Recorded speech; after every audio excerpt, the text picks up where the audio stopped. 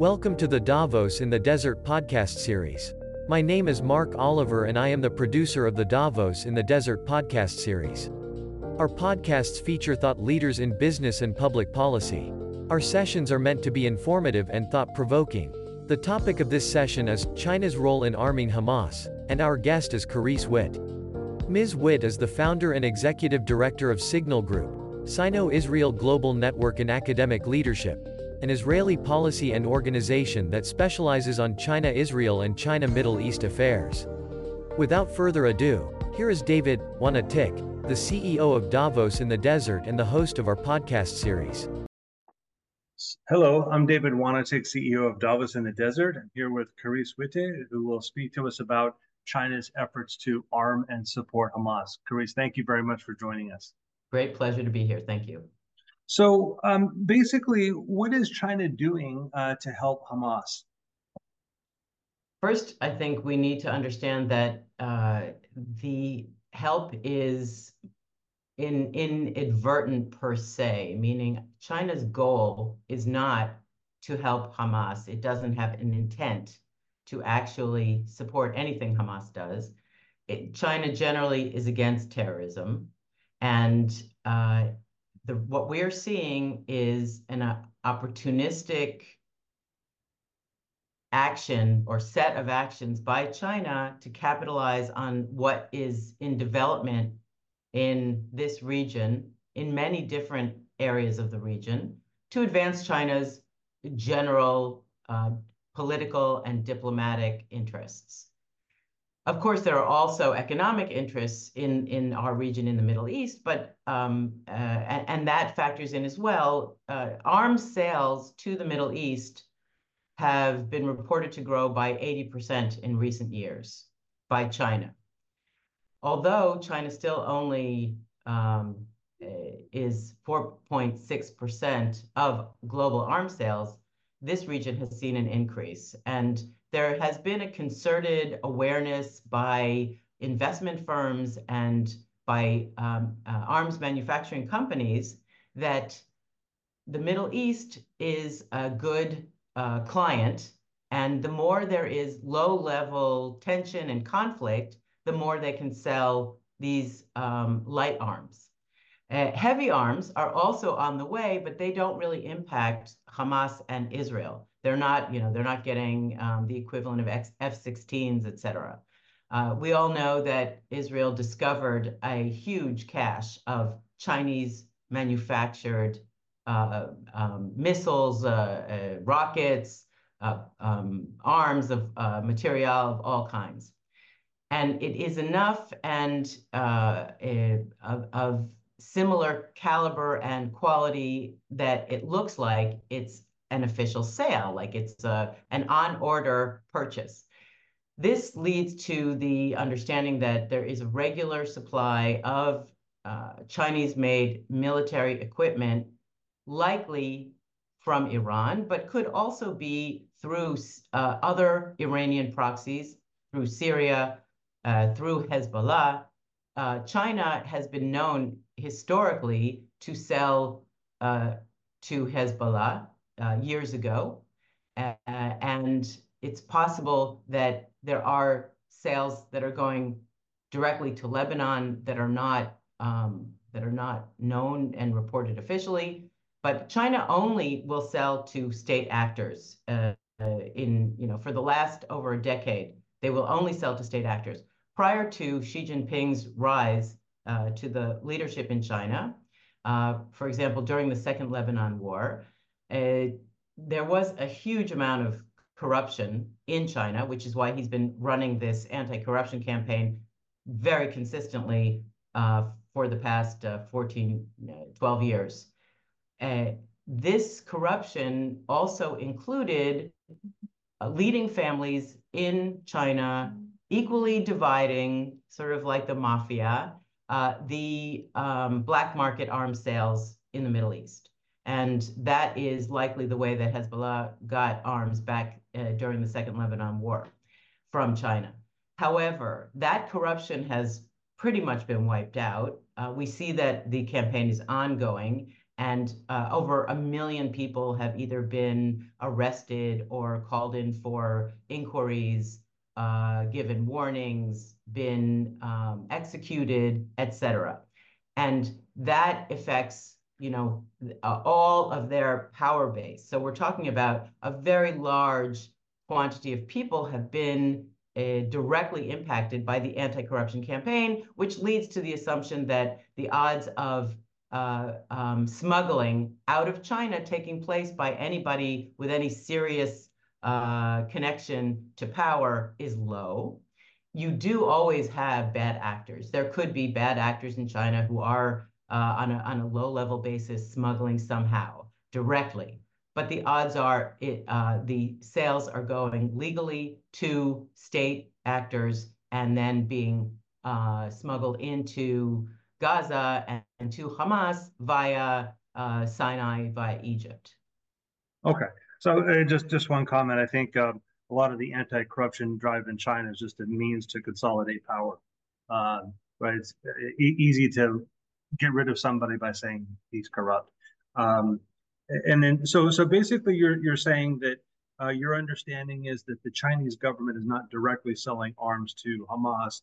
The Chinese arms are coming into Hamas to Gaza indirectly through Syria or Iraq or Iran. Is that or Lebanon? Exactly. Okay. Exactly. And I also need to stress that while there is always the opportunity to capitalize on an anti-corruption campaign to consolidate power, there is real, or there has been, or was very real, serious corruption that has been cleaned up in many different ways. I agree that President Xi Jinping's aim has definitely been to position himself as the center of power. In his mind, this is the only way to properly manage the system, the sort of multi-arm, many-legged octopus that is China. It's historically been a very difficult country to manage because it's so large, so many people, so many different cultures. Every single province has many languages within it, not just one. And getting everybody on board with the way that the system needs to work is a challenge. So in the historical traditional approach is to have very centralized power. At the same time, real corruption on many, many levels has been cleaned up, and it continues to be because many people were taking advantage of the situation, and the weaker, definitely the weaker of the population, were suffering. So I think we have to understand when it comes to China, it's no one answer. It's probably all of the above. So as far as the arms that are going from China indirectly into Gaza, do you think it's a intentional effort for China to orchestrate that, having a political mission to get arms into Gaza, or is it just a matter of happenstance, or is it just a matter of business? Somebody in Syria or Lebanon makes their money by reselling arms. And From China's perspective, the arms factor in the Hamas-Israel war is not an intended goal. This aspect of their participation, if you can say that, is inadvertent. China is taking action on an official geopolitical level that is anti-Israel. It has responded to the Houthi behavior or the Houthi attacks, Houthi terrorism in the Red Sea in ways that are anti-Israel, that even shoot itself in the foot, because China is having a very hard time grasping the contradictory factors of what is happening in the Red Sea. When it comes to the arms to Hamas, it's very clear. They're not going to arm a terrorist organization, period. Yes, They will sell to all of the state actors. Those state actors are in many cases bad actors from your perspective and mine. They will resell, smuggle, etc. However, China's action in the Red Sea, where it, on the one hand, criticizes the attacks on the ships, but on the other hand, criticizes the attack on the Houthis, saying that there's no UN action or decision that this is a legal act. Basically, an anti-US statement. Why is China, which needs freedom of navigation globally and especially through the Red Sea, why is it not supporting an action against the Houthis? China is now suffering economically from the overall rise in shipping prices. This damages China more than many countries because it imports so much of its existential needs. We're talking about food and energy, two basics that they cannot do without. They have to pay the price. So China, on the one hand, is being compelled to expend its resources, its financial resources, on this problem. And on the other hand, refrains from supporting an anti-Houthi approach and attack because it has an overarching principle to be anti-US, anti-Israel. Anti-Israel because we're affiliated with the US so closely. And why? Because China is looking to bolster its reputation as the leader of the global South. For China, much more important than selling arms to some terrorist organization is to gain the support of the more or less 130 nations that constitute the so-called global South, or developing nations. China has been working to develop this role and gain this support for the last decade, and use the United Nations as a way to advance China's very central aim of reshaping global governance in a way that is more suited to China's interests and China's way of leading its country. So what we're seeing is, on the one hand, on a small level, Chinese arms in Hamas that were found being used by Hamas is a kind of trigger for us. But what's really important to China is the anti-Israel, anti-US stance. And being pro-Hamas is not in their lexicon. They aren't pro-Hamas. They are pro, if you listen carefully, Palestinians. This is also a long-standing historical, I mean, practically since the founding of China, they have been pro-Palestinian politically and anti-Israel politically. Economically and scientifically and academically, China became very pro-Israel in around 2010. Militarily, there was a period of time between 2000, early 90s until 2000. They were very pro-Israel when it came to intelligence and purchasing defense equipment, but that came to an end with the Falcon and Harpy crisis. So China's main goal is its global aim for reshaping global governance to suit what Xi Jinping sees as the proper future for China. So what are the one and two or three biggest arms markets for China in the Middle East? That's a very interesting question. China supplies is Saudi Arabia. I would say it's the largest buyer, UAE, Egypt. And there is, since Iran has been under sanctions, China has, the relationship in arms sales from China to Iran is very unclear.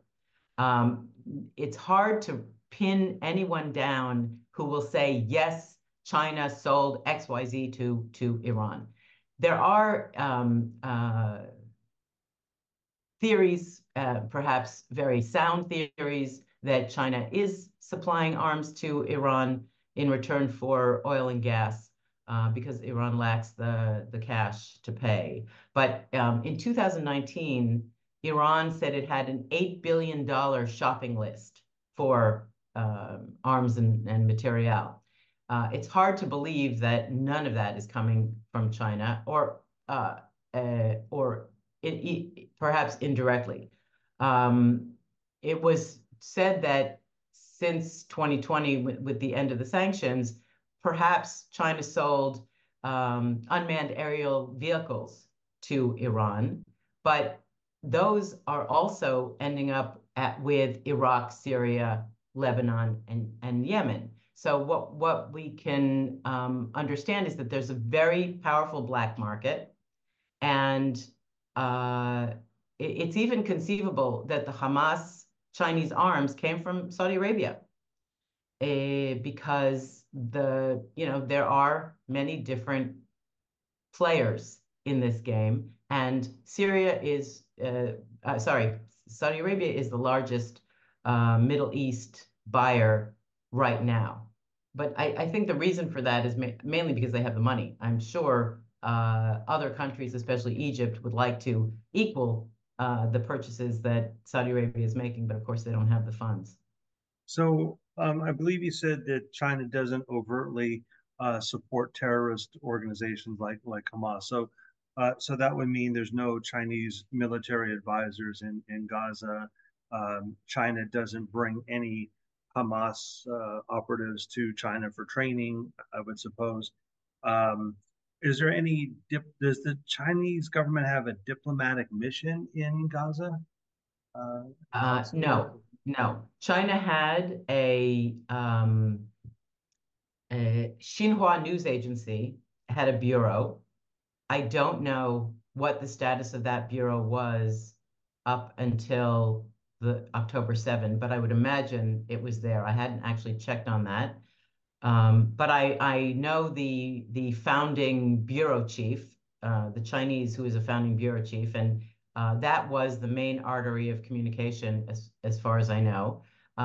China does have a mission in the Palestinian Authority, and it is very active embassy. Well, let me retract that. A very significant embassy in Israel, and the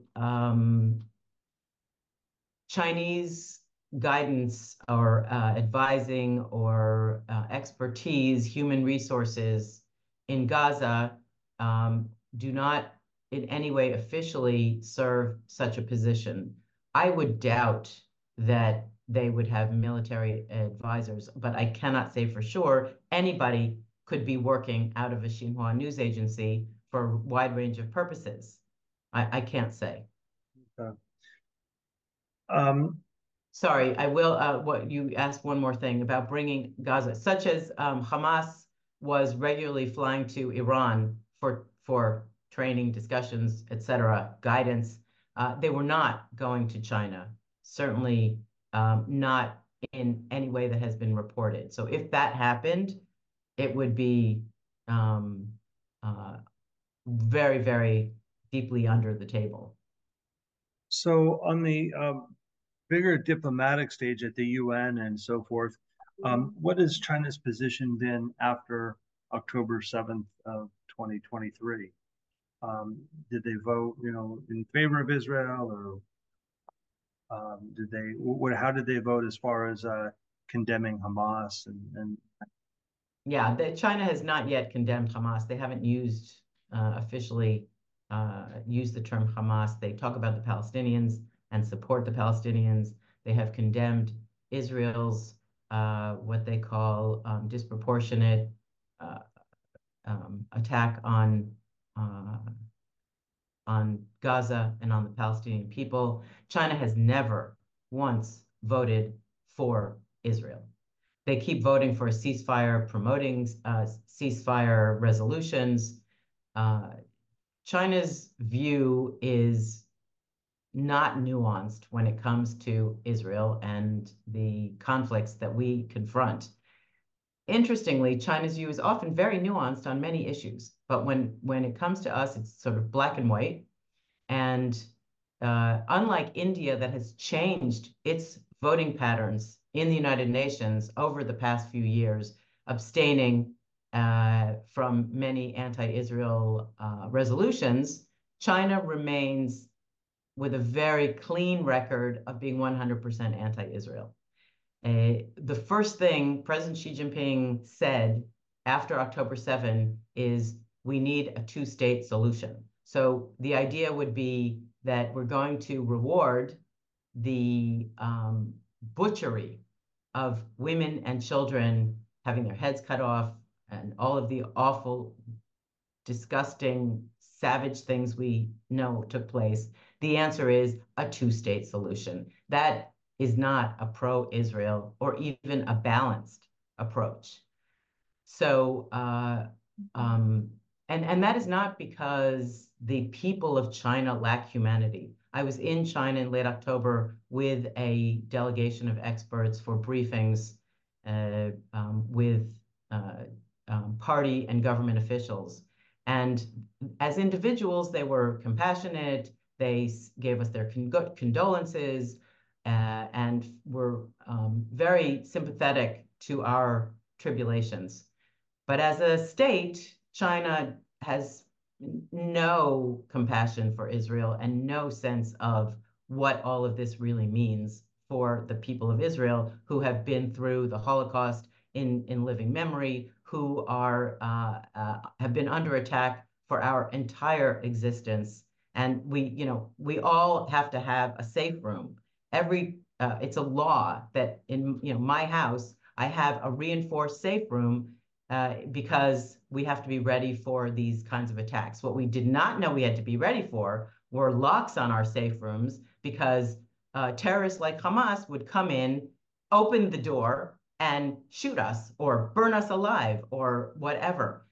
So Hamas has taken it to the next level.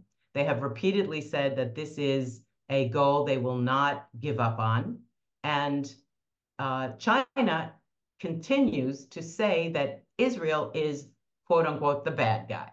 So there's a lot of cognitive dissonance coming from China, and it does create, greater tensions between Israel and China. However, we will not cut ties with China, but we must rethink how we approach China, its interests in Israel, and in the region overall.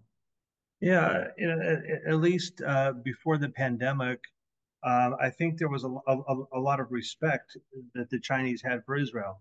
There was almost a joke that all the entrepreneurs and so forth in Israel somehow Chinese thought the Israeli population, this was maybe 10 years ago, was 60 million when it was 6 million.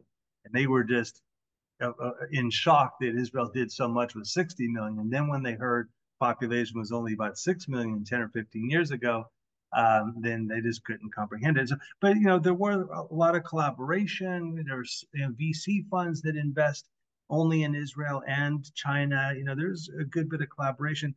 So all of this political posturing against Israel, is the real end goal, like as you said, realignment with these 130 or so developing countries. That's a platform.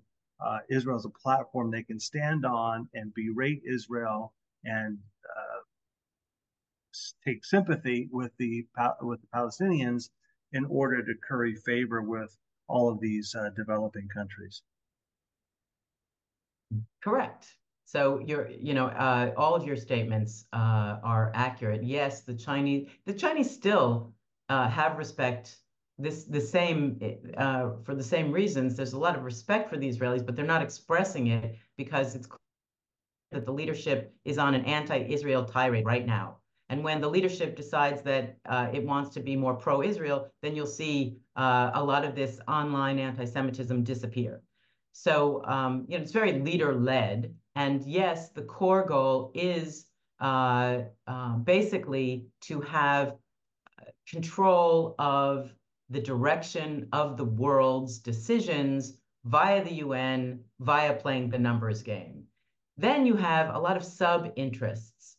For example, the Chinese economy is sputtering. It has not at all recovered since COVID, mainly due to policy decisions and changes and U-turns that were taken in 2021, and some of them for very good reason, but quite serious effect on the economy. We know about the real estate, we know about the after-school education, we know about the internet platform, all of them, all of their power being reduced, all of their revenues being reduced. So the stock market in China is not doing well, and that makes a country like Saudi Arabia extremely valuable, much more valuable than it was a few years ago because of its financial resources as an investment source, and it is investing billions into China. Saudi Arabia also is paying for enormous amount of technology in the new city Neom and other areas of Saudi economy, with MBS, Mohammed bin Salman's goal of transforming the economy from completely energy-oriented to being diverse and being high-tech and innovation-oriented. Now, this last one meant that Saudi Arabia, this transformation of the economy, Saudi Arabia was actively seeking normalization with Israel. And even in spite of this, the whole conflagration that we've just been discussing, Saudi Arabia still is interested in normalization. It has never stopped saying normalization is on the table. Even as the people of Saudi Arabia and all of the Middle East are vehemently anti-Israel, the Saudi leadership is sticking to its guns in this area. Why? Because it's existential for the future of Saudi Arabia. This attack by Hamas was timed, in my opinion, and that of other experts, was timed to foil that normalization, just as Saudi Arabia committed $20 billion to IMEC, the India Middle East corridor, which would see energy from Saudi Arabia moved up into Europe, which would help Europe remove its dependency on Russia and would advance the economy of the entire Middle East region. It was, a real game changer. And Saudi put that $20 billion commitment on the table before normalization. This was serious. Iran likely was conferring with Hamas and discussing when would be the right moment to make an attack that would distract everyone and remove normalization from the table. That is likely why the date was October 7. I mean, they wanted to also use our holiday, Simchat Torah, the day that we're all happy and we're with our families and we're in synagogue, like they did 50 years ago. So the timing has a lot to do with that progress on normalization. Once we understand that, we can see that Saudi's continued support of the idea of normalization, in spite of everything, it meant that there had to be an escalation here in the region, thus the Houthis. And yet, Saudi still is saying that normalization has potential. What's next?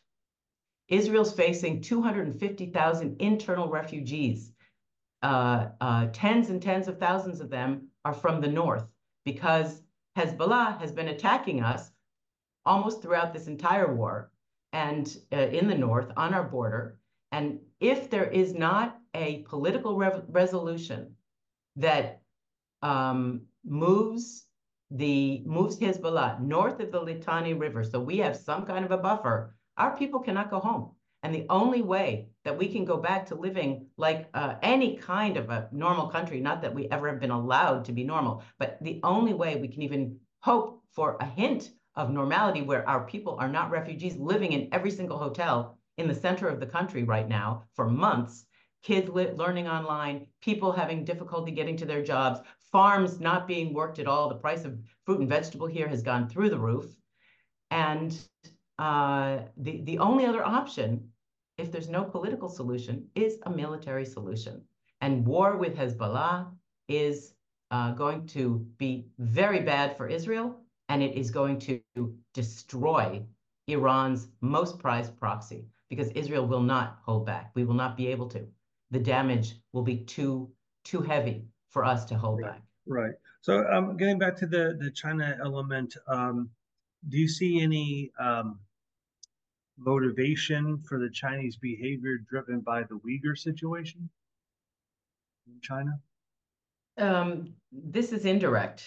It has been, known for many years now that China works hard to woo Arab and Muslim states, and it has been very successful. When 27 Western countries signed on to a statement condemning China's behavior regarding the Uyghurs, some, I don't know, 35 Muslim states signed a counter statement supporting China's behavior with the Uyghurs.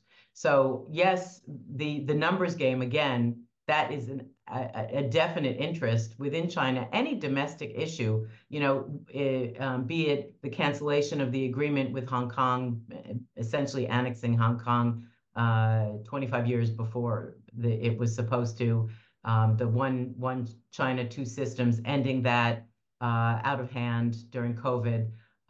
These are things that China does not want to suffer interference from any kind of international commentary, UN resolutions, et cetera, et cetera. And in fact, the fact that South Africa took Israel to the International Court of Justice is problematic for China, because they did it on such flimsy evidence. It would be very easy for any country to do the same thing to China, should it have the willingness to stand up to, 1.4 billion people. However, at the end of the day, it's a bad precedent for China. The Uyghurs are an ongoing concern, not the Uyghurs themselves, but the international community's view of the Uyghurs, or the Western community's view of the Uyghur situation, is an ongoing concern for China. Yeah, it's an interesting point. I never thought about the connection with Hong Kong. So it seems that China, and to some extent elements in Germany, have this motivation to demonize Israel because they think it kind of cleanses their history. If now Israel's the bad guy, they're the ones committing genocide, annexing other territory. So German history wasn't so bad if you look at it in that light. Or China's not so bad that they annex Hong Kong because Israel is trying to take other territory, and China would rather. My understanding is there's been quite a bit in the Chinese press about Israel committing genocide to deflect the fact that there's real genocide, real genocide in the Uyghur territories. And I know a little bit about the Uyghur situation. We have another event, and I've spoken to some of the Uyghur leaders, and this is not a joke. I mean, there's only 12 or 14 million Uyghurs in China. 900,000 children have been taken from their homes, put in orphanages, where they're taught immersively Chinese to the extent that they forget their mother tongue in a couple of years. About 20 or so percent of the population are in these so-called re-education camps, and the ones that are not in re-education camps, they're monitored every day. There's surveillance cameras in their homes. They have a Han Chinese that visits them and makes sure that they're eating pork and drinking alcohol and not praying. And if they do those things, they get reported and maybe sent to re-education. So in some rural parts of the Uyghur place in China, the birth rates have dropped as much as 90%. So in 20, 30, 40 years, there may not be any Uyghurs in China. So it's real genocide in China against the Uyghurs. So I suppose the more the Chinese can demonize Israel, the more they think they may be cleansing their own behavior. You mentioned Germany.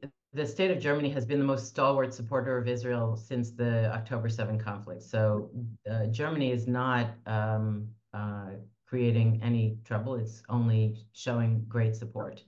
Of course, there are in every country. We can look at the United States. The United States has more anti-Semitism than all the rest of the world put together. College campuses are more anti-Semitic than all campuses around the world. As the president of the Yale Club of Israel, I have been fighting against this anti-Semitism since the Gaza war, May 2021, with a task force of Yale alumni here in Israel. So I think that we in Israel very much appreciate German support. When it comes to annexing, Israel has annexed nothing. Israel has defended itself and has had to have military presence all over, not only in Israel, but in Judea and Samaria, also known as the West Bank. And once upon a time, we had a buffer in Gaza.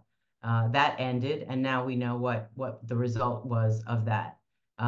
That's why when there's a call for a two-state solution, it has to be understood that there needs to be a total and complete re-education of the Palestinian people to understand that they do not get the river to the sea. That is what is in their school books. That is what they're taught from childhood, not only in Gaza, but also virulently in the Palestinian Authority. Those textbooks have been analyzed from the UNESCO protocols of peace and tolerance, and have been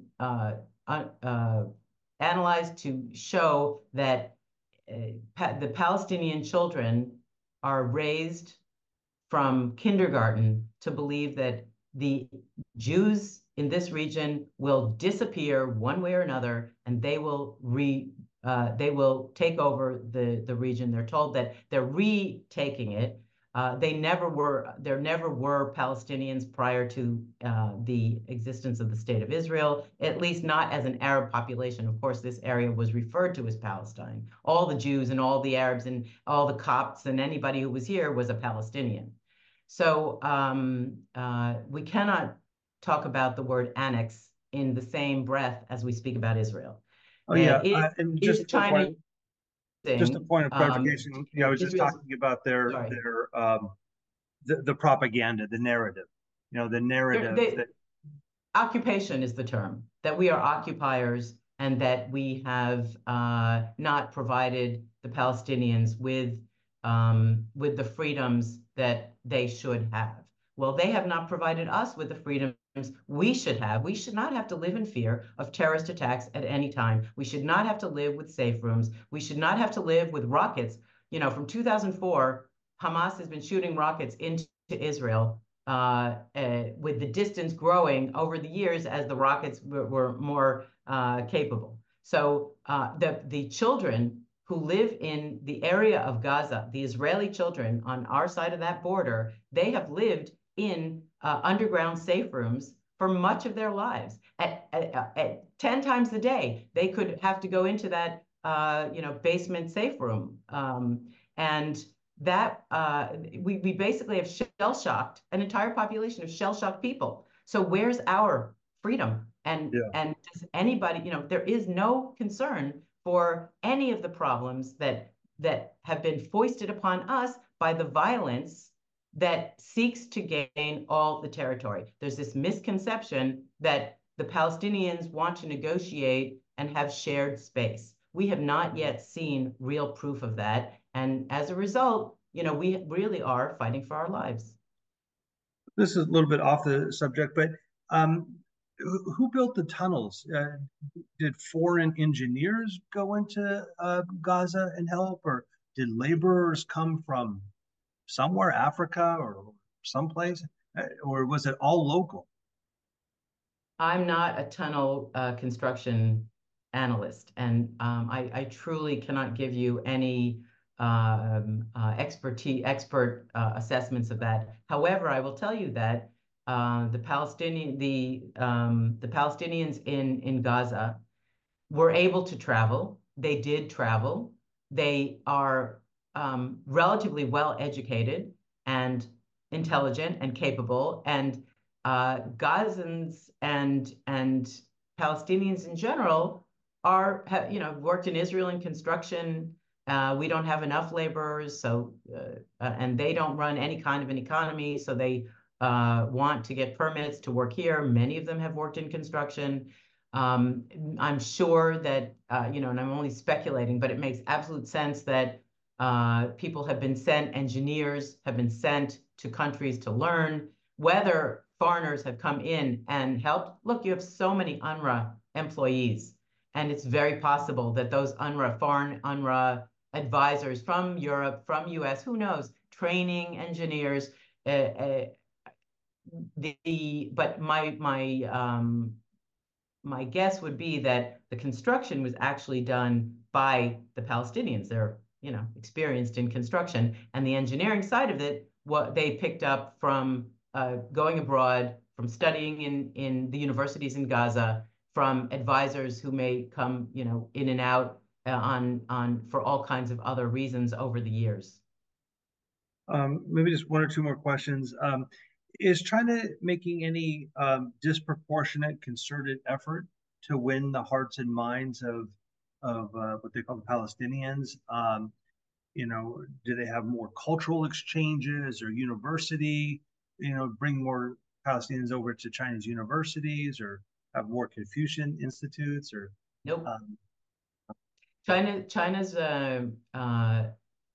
has sent delegations over the years, not in the last, I would say a couple of years before COVID. I didn't hear about anything, and after maybe 2015, where China sent delegations to visit the Palestinian Authority and see if there were investment opportunities. They brought academics, but I was told nothing came of it. I was told by the Chinese, nothing came of it. There is not any of those things, not very little academic, almost no cultural. I don't know of any cultural activities that have ever taken place. I don't know if there's any Confucian Center. I don't think so. China tried very hard for a number of years to donate a solar energy plant to the Palestinian Authority, and manage the negotiation between KOGAT, the Israeli supervisory organization of the Palestinian Authority, and of that territory, and the Palestinian Authority. And unlike Japan, which did succeed in donating different kinds of humanitarian installations, China failed. They could not manage it. They couldn't make it happen. So I don't. The only support, and then when donations were being given to the Palestinians because of whatever reason, you saw tens, if not hundreds of millions donated by Europe and America, and China gave $1 million. So China's support is political and diplomatic, almost only. Since I think you've written about Chinese weapons getting into Gaza and your disappointment thereof and that kind of thing, do you feel any bit inhibited going to China now, or doing business with China has become harder for you? I know many people who are concerned, and definitely there have been. I was in Japan recently and was told about 5 Japanese academics and business people being held in China. We know about the 2 Michaels from Canada, and many Chinese from different countries who are being held without trial, without what we would call justification. But I think my situation is that I understand China. China has its interests, and Israel has its interests, and I defend Israel's interests. I don't badmouth China, and I don't work to in any way to create problems for China. I work to help defend Israel's interests and protect Israel's interests in the context of China, and help China understand what we're dealing with. And I think that the Chinese respect the fact that when people, defend their interests, they understand that that is a fact of life. And done in a sensible way.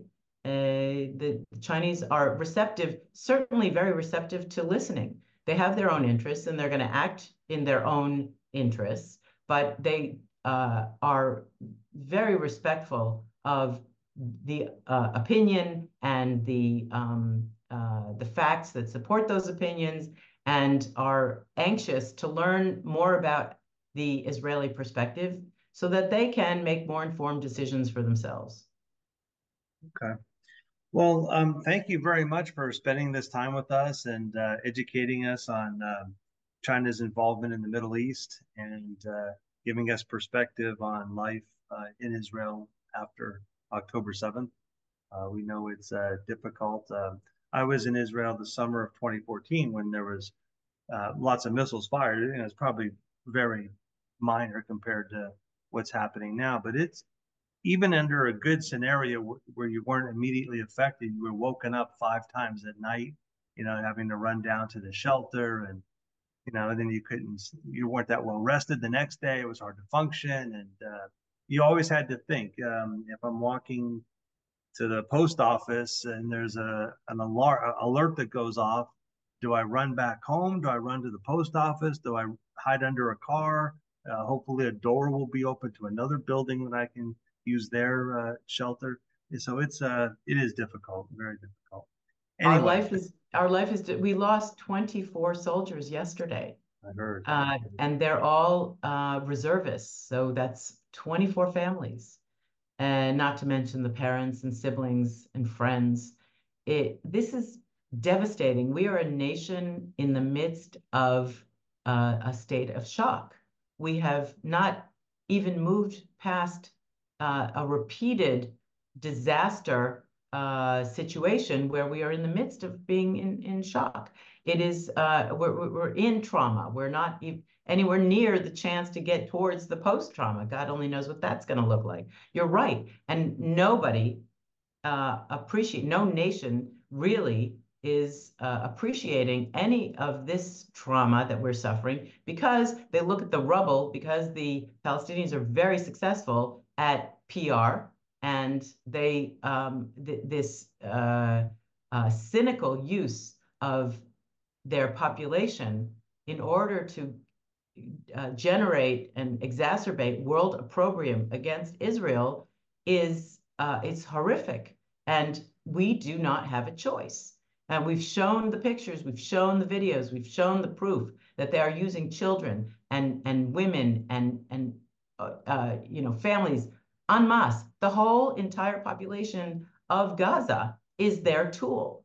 And frankly, there are many tens of thousands of Gazans, if not more, who generally have supported Hamas and entered into Israel along with Hamas to commit the atrocities that took place on October 7th.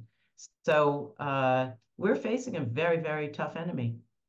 Yeah, and just for American listeners, to put those 24 casualties in perspective, you'd have to multiply that by 33 times in the U.S. So that's almost 800 soldiers, comparing it to the U.S. And that's in one day. And day. Overall, we have lost something around 500 between October 7th and the ongoing battle. What's 500 times 33? Yeah, I can. It's a lot. And we're still very disappointed in President Biden for the loss of the 13 Americans, I believe it was, in Afghanistan when we withdrew from Afghanistan. So years later, we're still lamenting their deaths, and so Israel has it much worse. And the last thing I'll just say, I've literally seen videos of Hamas putting harnesses on little kids and putting a hook on the building and picking the kid up, putting them on the building, is literal human shield. So it's terrible. But anyway, thank you very much for articulating all of this and keeping track of developments in the Middle East and Israel. So, Carice, thanks very much for having me and giving me the opportunity to discuss it with you, and I look forward to the next time.